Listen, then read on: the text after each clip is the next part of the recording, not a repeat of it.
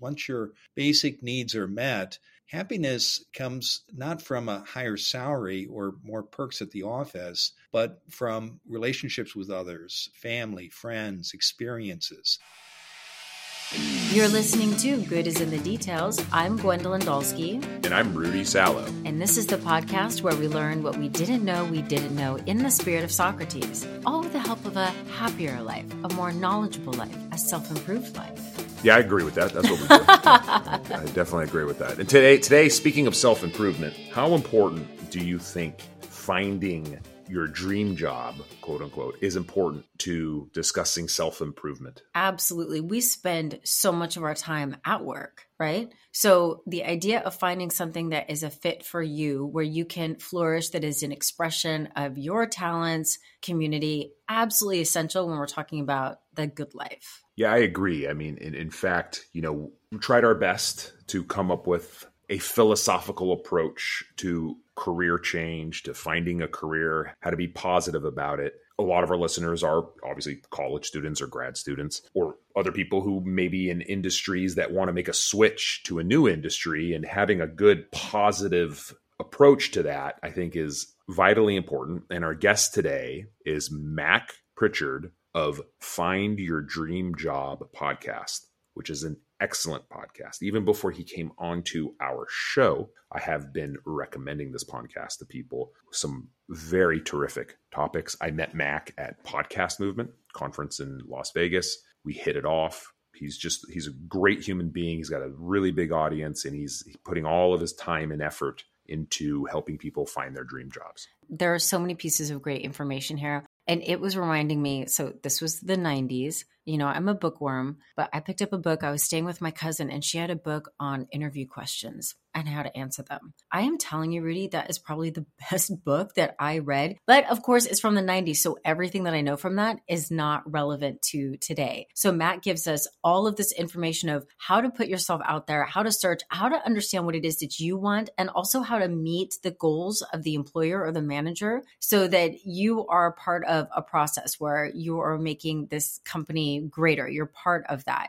Yeah. We also talked about how important it is to read biographies. We talked about how important it is to understand what it is that you're looking for, in terms of time commitment, money commitment, your talents. I loved this. It's so crucial because so much of our time is spent at work. I agree. We also got a little bit deeper in discussions about just some of the generational differences between baby boomers and Gen Xers and Gen Z and millennials, and our approaches to work and all of the different struggles that each generation is facing. This is not just a how to find a job podcast. We actually talk about the process of thinking about what you want out of your life. I mean, really, at the end of the day, our podcast, Good is in the Details, is trying to help people live a better life. And whether you like it or not, your job is a huge portion of that. So I do think that thinking about your job and taking a philosophical approach to what you want out of life is vitally important. Yeah. And you're going to want a pen and paper for this one because, Rudy, you were even taking notes, right? Of advice that you could give to other people. This is really a valuable episode.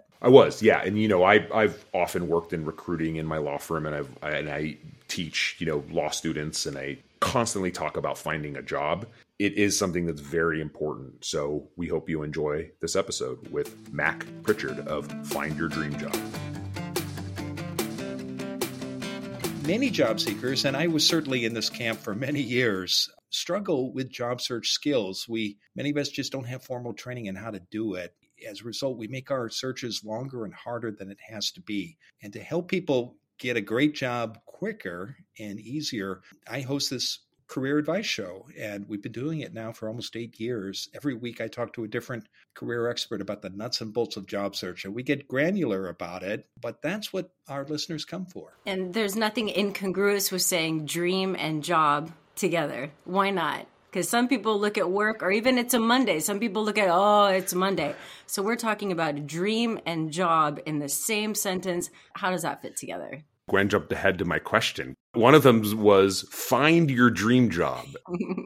So Mac, what we're really asking is there such a thing? And what I say is, well, perhaps if you don't define dream as perfect, right? Because I don't know, what are your thoughts on our questions there? No job is perfect. There are always going to be things that you don't like about a position. But here's the good news. If you're clear about what you want and what you offer, you will find work that is satisfying and rewarding and brings meaning to your life. But your job isn't the end goal in itself. It's getting clear about what you want to do with your life that matters. And once you understand that, then you can find work that can help you achieve your goals and your dreams. And so I think that's the key thing. And many people that I meet, candidates, they struggle with their goals. And again, I certainly had this challenge myself earlier in my career. They're not sure about what they want. Rather than invest the time in getting that clarity, both about what they want in life and in their careers, when they're looking for work, they just apply and they use the job search process as a way to try to figure that out. And that's a very inefficient, often painful way to do it. The better way is, before you send out that first application, get clarity about what you want in your career and what you want in your next job. And when you do that, you'll have a much more satisfying career and a better life. Let's take that back even a couple of more steps, Mac, because a decent amount of our audience happens to be students, whether they're undergrad, whether they're grad students. Gwen's a professor, I'm a professor. So let's take that back a couple of steps. At what point do we, and I have very young children, Gwen has a very young child. At what point do we start telling our children, what's your life goals? You need to start planning this now and what's important to you. Like, is it grade school? Is it high school? Like, how young should we be talking to people about this? I think you should be talking to people early in life about their goals. You should also make it clear that you don't have to come up with a lifelong plan at the age of 15, 18, 22. And I think for students in particular, it's important to remember you don't have to have the perfect job after graduation. You just have to know what interests you and what you want to explore. And those first 3, 5, 7 years after college are about exploring different interests, trying on different roles and jobs, and getting clarity about what you want to do in your career. I think the other thing that is important to remember, not only if you're a young person or a recent graduate, but for people mid-career as well, we're all likely going to have 3, 5, 7 different careers in the course of 40 years in the workplace. And we don't have to figure that plan out at age 18 or 22. But what we do have to do is recognize that these changes will happen. And to navigate them successfully, we've got to set and revisit and measure our progress in achieving goals. And we also have to invest in the skills going to help us professionally get the jobs we want that are going to help us satisfy those professional goals. So thinking about careers and goals, what are some things that one needs to consider at whatever age? I mean, how important should quote unquote happiness be as compared to finance? What about time commitment? For example, we've talked about this a number of times on this about how I became a lawyer. The only way I became a lawyer was I was only allowed to leave my parents' house. Like I literally wasn't allowed to move out at 18 unless I guaranteed that I was going to become a lawyer. At that point, my parents said, okay, we'll help you with college. You're allowed to leave. I come from a traditional Middle Eastern household. Most people think that sounds crazy, but that's how things are. You're not allowed to leave unless you're married. Yep, not kidding. But like, okay, so the decision was made for me. I'm going to become a lawyer. That was my path. And then obviously I do a lot of other things on the side, and those things provide happiness to me. But the law provides a very, healthy compensation. And Gwen and some other guests have joked about in the past about how, we're philosophy majors, or, nobody told us what to do. And now we're trying to figure out how to make money. And it's an on-running joke on the show, but it's a serious one. Like, seriously, how important should financial compensation be when you're deciding to make your goals and choose your career? It is important. You have to pay attention to it, and you need to know what kind of life you want. Do you want to buy a house? Where do you want to live? What is it going to take financially to support the life that you are designing for yourself? Once you know what those numbers are, you need to also look at the occupations that interest you and see if those jobs are going to provide the income that you want. I'm sure you're both familiar with this research out there that shows that after a certain point, you don't need more money. The more money you earn doesn't make you happier. And I see different figures out there, but I believe it's about $75,000. Once your basic needs are met, Happiness comes not from a higher salary or more perks at the office, but from relationships with others, family, friends, experiences. Knowing the life that you want, the income that it's going to take to make that happen, I think is where you need to start. Because happiness comes from within. I think it's largely a result of the experiences that we have and the goals that we set for ourselves and our success in achieving them. I don't think it's about our income after a certain point. Yeah, we explore that topic a lot, Mac, on the show, where we actually talk about creativity is actually the root of happiness. Creating something, being creative, having a creative mindset, putting something out there new in the world that's never been there. That's where true happiness kind of comes from. And obviously that, you can have creativity by being really innovative and doing a child's birthday party or writing poems, whatever that is. Like, we talk about happiness a lot. We definitely talk a lot about that on this show. And I have been following the studies about what's the minimum amount that it's going to need to be happy. But the reality is, with inflation, I'm going to tell you right now that $75,000 has got to be like $100,000 now. It's just, things are becoming more expensive. So when somebody is choosing a career, my guess is compensation can't be the number one goal, but you do want to go into an area, right, that has some growth potential, because let's be honest, things are just going to continue to be expensive. One of the things that I'm worried about, and we've talked about it on this show, and I talk about it incessantly, and this is going to affect my career, is AI. How important in your methodical planning of your career, how worried should you be about AI taking over your job? Have you had those discussions on your show, or am I just being my normal sci-fi paranoid person? I'm curious about your thoughts. It's a great question to raise, and it's one that a lot of people are talking about now. And I do see people falling into two camps. There are those who worry that AI will take away their job or make it go away altogether. And there are others who are asking, interesting new tool. How can I use this to automate routine, mundane tasks that I don't want to do, that make my job less than perfect, or use it to provide new services to clients or customers? I think it's the second group that's got it right. And I also think it's an old story. Wherever we are in our lives, we can all remember technological change that was disruptive, and it did eliminate jobs, but people found new jobs and learned new skills. And this has been going on for forever. You can't ignore it. You got to prepare for it. It does offer opportunities, artificial intelligence. And I think the people who are going to have the most success in the future are the ones who think about those opportunities or think about what they would rather do instead if their job is threatened by AI. Again, my experience is most people don't want to do one job for 40 years, Rudy and Gwendolyn. They've got multiple interests, and they want to explore those. What they get stuck with is they're not sure how to act on those interests. In my case, when I came out of college at the University of Iowa a long, long time ago, I wanted to do three things. I wanted to work on congressional campaigns, I wanted to get paid to write, and I wanted to do human rights activism in Latin America. And by the time my 20s were over, I'd done all three of those things and eventually built a career in communications, in politics and government and nonprofits. I moved among different sectors, eventually started my own public relations company, and now I run a regional job board. I don't think my story is atypical. You may not start your own company, but most of us who are listening to the show, we have multiple interests, and we would like to have different jobs over the course of 40 years in the workplace.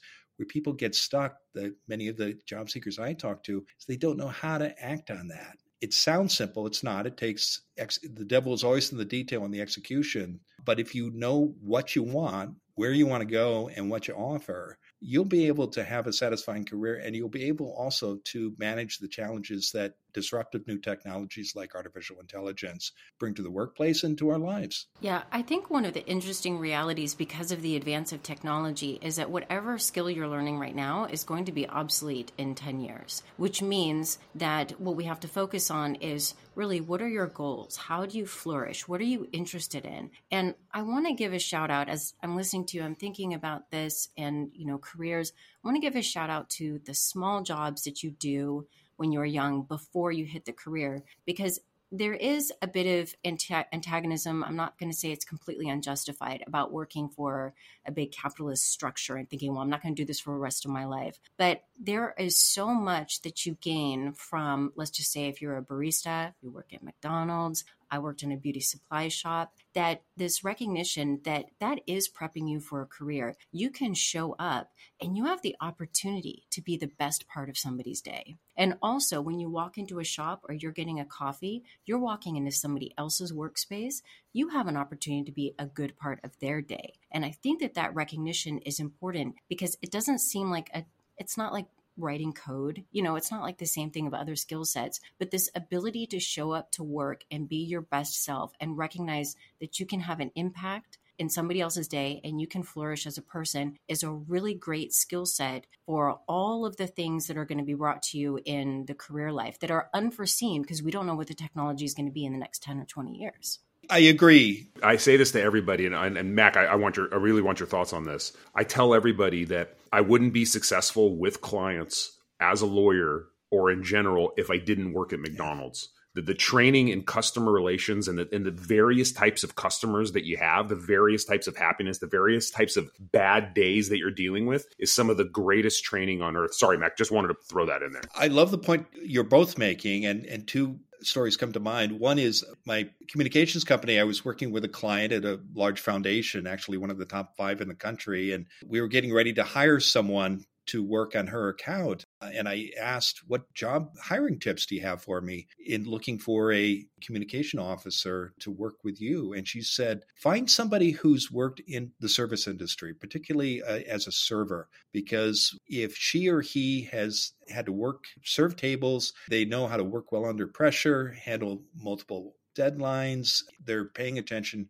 to the needs of the people in the kitchen and in the dining room. And I'll also say, Gwendolyn, in my career in communications, one of my specialties was crisis communications. When I was working for state agencies and things went dreadfully wrong, I was usually the guy they brought in to talk to the media. And I credit a lot of my success to a job I had several summers when I was in college working at a restaurant where I ran what was called the wheel. And every night we served about 600 dinners. The orders would come in, the tickets would go on this wheel. And my job was to assign the work and then collect the food, put it on the plate. And I was doing this in a narrow passageway where the temperature was about 100 degrees. You were always in danger of bumping into hot things. And on the other side were all these waiters, servers rather, who wanted their order now because they didn't want their tip to be endangered.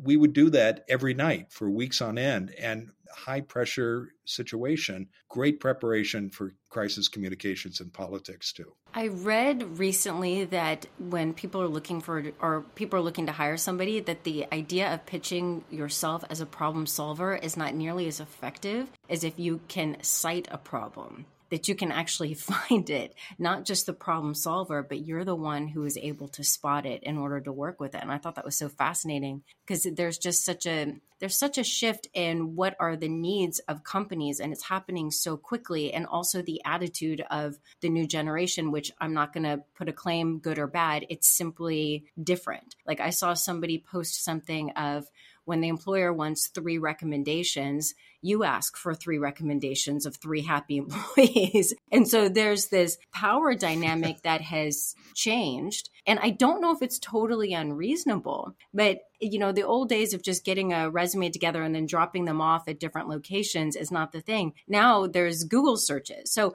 how much aware should somebody be aware of their online profile when it comes to seeking out a job and then maybe even keeping a job? Your online profile is vital. Every recruiter, every hiring manager is going to do an online search of you if you're a candidate. So what are they going to see? And how do you want to present yourself? You need to think about that and make sure that your online footprint supports how you want to be seen. It's vital. And I also want to go back to a point you made a moment ago, Gwendolyn, about problem solving. This is one of the secrets of successful job seekers. They don't simply apply to positions and depend on their qualifications and their skills to make the case. They actually see themselves as not only as problem solvers, but they put in the time before an interview, before sending in applications, to understand what the problems are that employer has. They talk about those problems in the interview. One of the best questions you can ask in a job interview is obviously not at the start, but at some point toward the end of the conversation when it's your turn to ask questions, is to say to the hiring manager, if I'm fortunate enough to get this job and you and I are sitting down in a year's time to do my annual review, what are the 3 things you'll ask me, you'll want me to tell you I've done for you? When you ask that question, there's always a pause. The manager always sits back in her chair, he or she, and then she'll tell you about something, some challenge, some problem that isn't in the job posting, wasn't in the interview questions. So it's knowledge you have that your competitors don't have unless they ask this question. And you have an opportunity as that manager talks to tell her about your own experience solving similar problems and give her your ideas about how you would tackle this challenge. And 2 things happen when you do that. One is it shows that you are indeed a problem solver and something that your competitors are likely telling the interviewer, but you're showing her. The other thing is you and she are now going to have a conversation about how to fix that problem. So she's starting to treat you like a peer, like a partner. It's an amazing dynamic. And it goes back to your point about the importance of understanding problems when you're looking for work, because that's what employers want.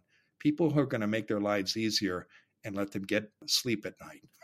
I actually wrote that down. I get that question asked a lot. Like, hey, at the end, when they're asking me what questions I have, I could usually come up with nothing because I'm too nervous. Now I have something to tell them.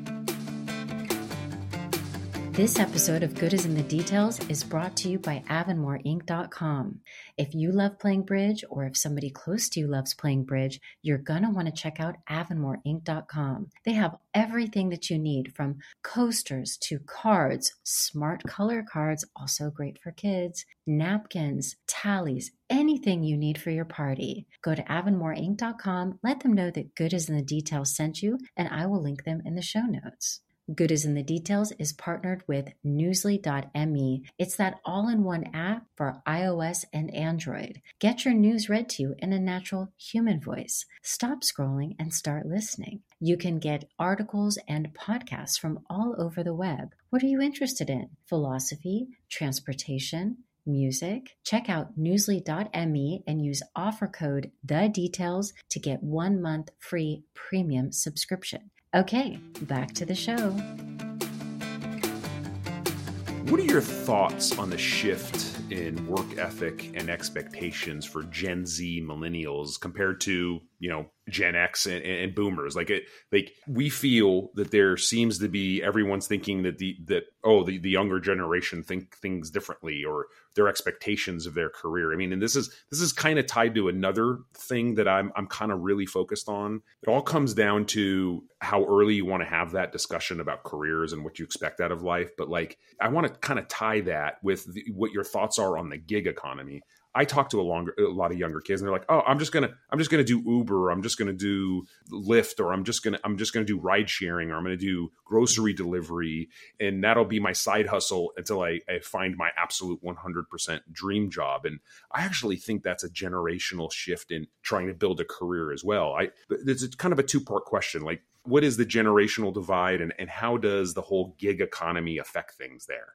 Well, I think different generations have different experiences, and that affects how they approach the workplace. I think for millennials and Gen Z, there are 2 big changes I've seen compared to my generation. I'm a boomer, and like many boomers, when I got out of college, housing was generally cheap. Most of us didn't have student loans. There's a reason housing was more affordable in the 70s, 80s, and 90s. It was because we built like crazy in the suburbs in the United States from the 1940s through the 1970s. And politically, it was a lot easier to do that because you were building in farmlands and rural areas.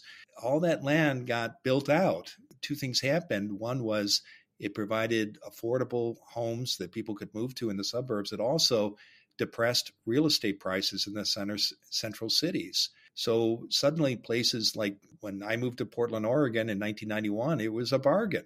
Why was that? Well, because for 35 years before that, we'd been building out in the Portland suburbs, and nobody wanted to live in the city. But as commute times lengthened, housing got more desirable and eventually more expensive in central cities. And zoning laws make it difficult to build, not only here, but in most American cities that have this kind of demand. I say all that because now it's really hard to buy a house. And if you're in Generation Z or a millennial, a lot of your income is going to rent and not to savings. The other thing are student loans. And I think most people are leaving universities or colleges with big debt that when higher education was more affordable in the 60s and 70s, boomers didn't have to pay attention to. So I think those two trends do make millennial and Generation Z more worried about their careers and more focused on finding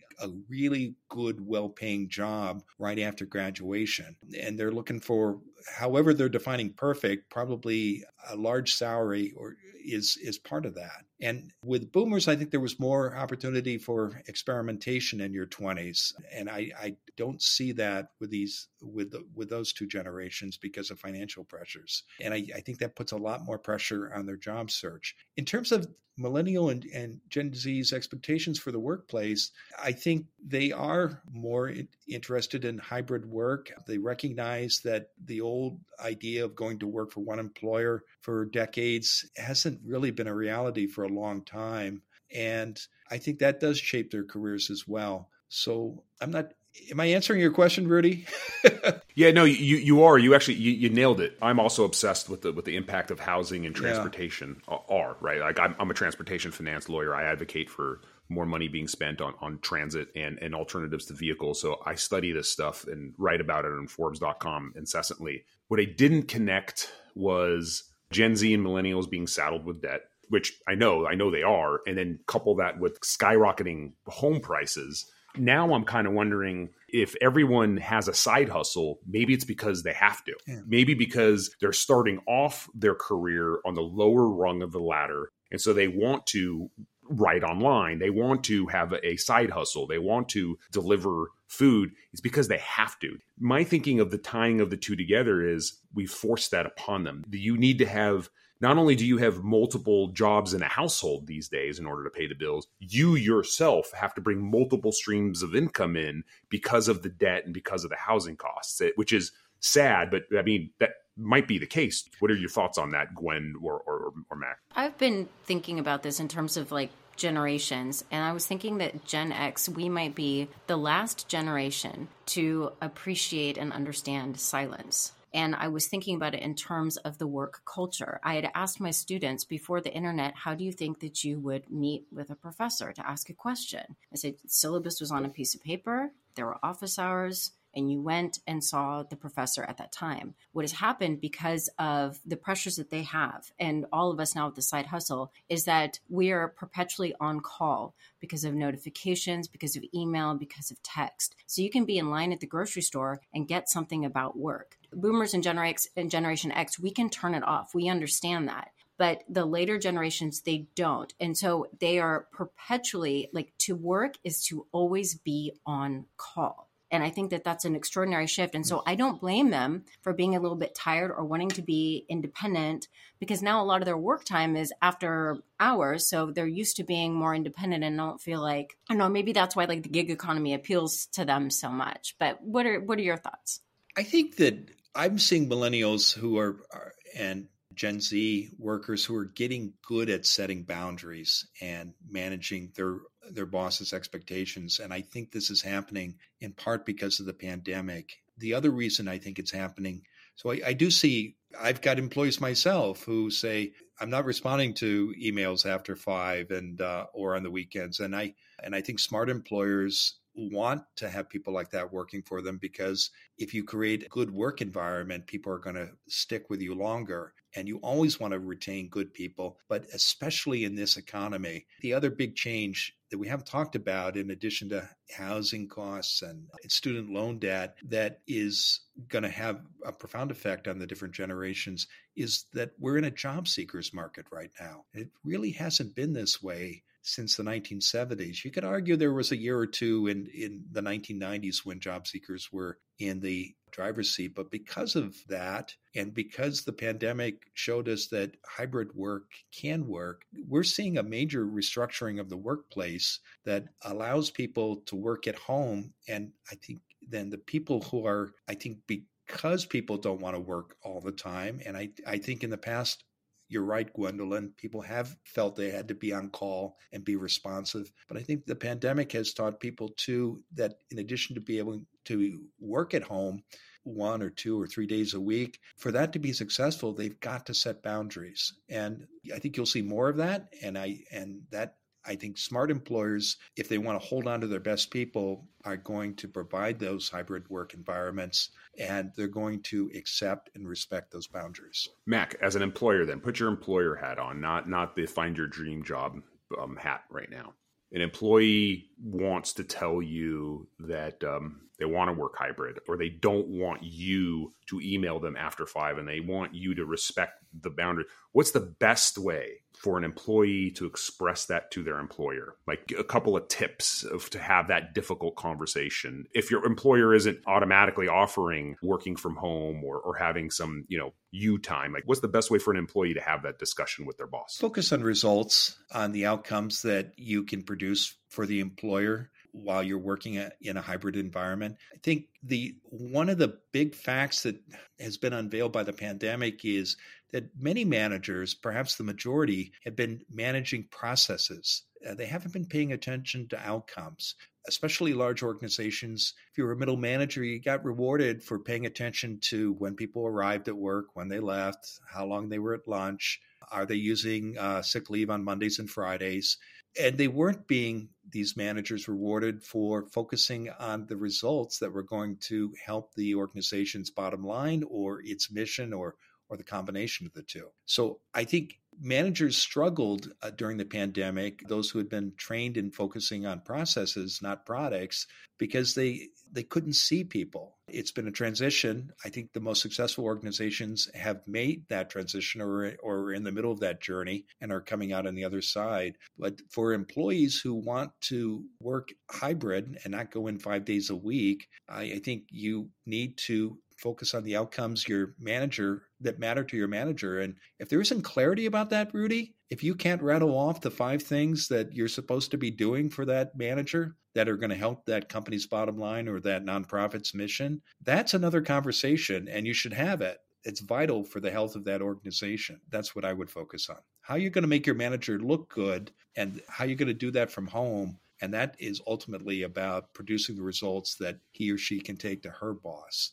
That's great advice. And since you brought up the pandemic and the shifts in home, I don't know which direction the economy is going. There are some layoffs. There are going to be some forced, let's call it, focus on, do I want to stay in this career or do I want to shift careers? When somebody is at a crossroads, whether they know it or not, how do you advise people about career shifts, right? Obviously, I think it's, as you've said, the expectation that you're going to stay in the same job or stay in the same career for your entire life is just not realistic these days. But when somebody is truly struggling, hey, should I stop this? Or hey, should I go try something new? Oh, I'm worried about the skills. What advice do you give to them? Well, first, I want to acknowledge when we're recording this in April of 2023, there have been a large number of layoffs at big tech employers, but we're not in a recession. We're actually experiencing record low unemployment. The national unemployment rate is at its lowest since 1969, 54 years. So it won't go on forever. We will be in a recession one day. So you should always be prepared for it. But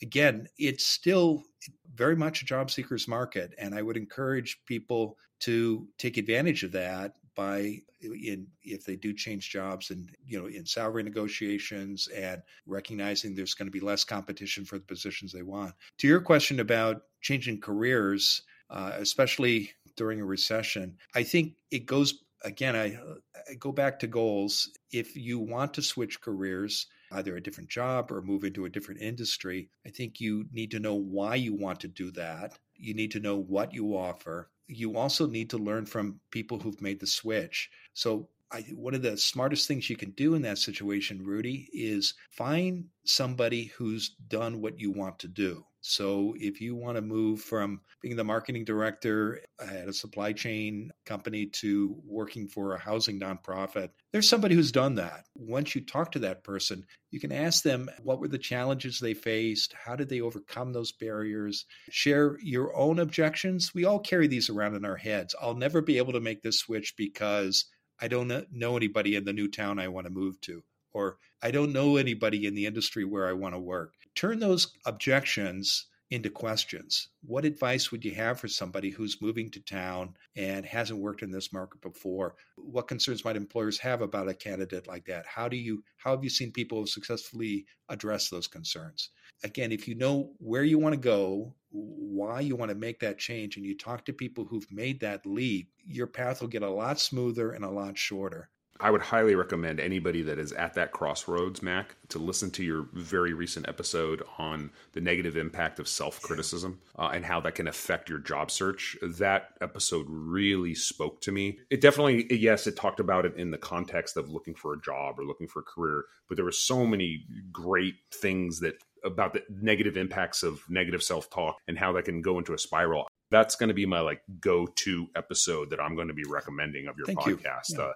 I think that's an absolutely critical one for anybody considering career change. What's stopping you is you. It's not all that other type of stuff. If it's important for you to make that change, if you figure out your why, then you'll figure it out. The only person stopping you is you. That's my opinion. I think that's right. And I love this advice about reading or learning about whoever is the best in your field.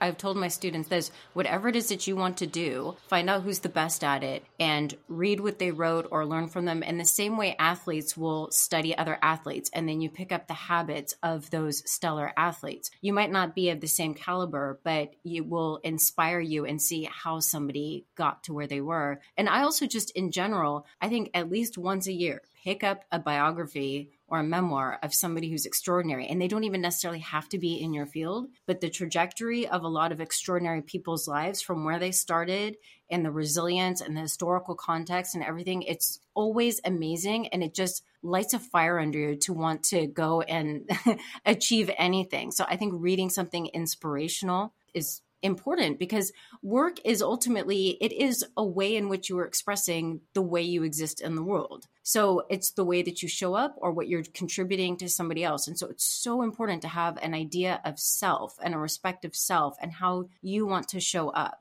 how you want to define yourself. I'm just wondering, Mac, do you have a favorite biography? I'm wondering, can you think of one or a memoir when you say if in this field, this person wrote something that was stellar? Any recommendations? One of my favorite quotes is from Seth Godin, who's a well-known marketer. He says, "Don't wait to be picked." His point is that so many of us, we're not sure what to do, particularly when you're looking for work. You think, the way I'll do this is I'll sit down and I'll look at job boards like the one Mac runs, and jobs that interest me, I'll apply for and I'll wait to hear back. But I find, Gwendolyn, if you get clear about the job you want and you come up with a list of target employers, maybe 20, 25 organizations, then you can reach out, just as you've suggested, to people who are doing the work you want to do. You can learn from them, not only how they got there and what that work is like and what those positions pay, but you also begin to uncover positions that never get advertised on job boards like the one I run. Whether a position is advertised or not, one of the most important principles to remember about hiring is employers want to reduce risk.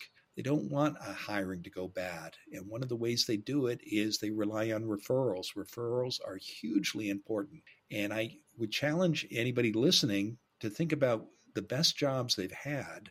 And I'll bet you one or more of them have come about through a referral. That's because the person making the referral knows who you are and what you want. And by suggesting you, they've helped reduce risk for that hiring manager. So don't wait to be picked. Something about don't be pick me, and it or waiting to be chosen. And it reminded me of something that I read in Lean In, was that women have a tendency to, Rudy, we were talking about one time, have the tiara effect, meaning if they just do great work, then it'll be noticed and that's sufficient. Whereas men will, lean in and they're better at negotiating when it comes to salary increases or even just the entry point. I realize that's a generalization. I don't want anyone to get mad at me for noting that.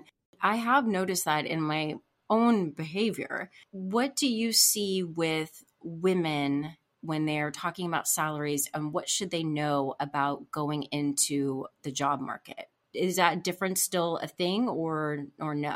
The way that women work with salaries? It's very much an issue. There's research that shows that women don't negotiate salaries. They accept the first offer. And employers will tell you, I talk to employers all the time, when they put out that first number, they expect someone to make a counteroffer, and they're waiting for it. Women often don't do that. The other issue, and there's research about this as well, is a man and a woman will look at the same job posting. The man will apply if he's got 60, 50% of the qualifications. A woman will think that she needs to have 90%. And if you talk to recruiters, and I do all the time, they will tell you they're looking for applicants to have about 60%.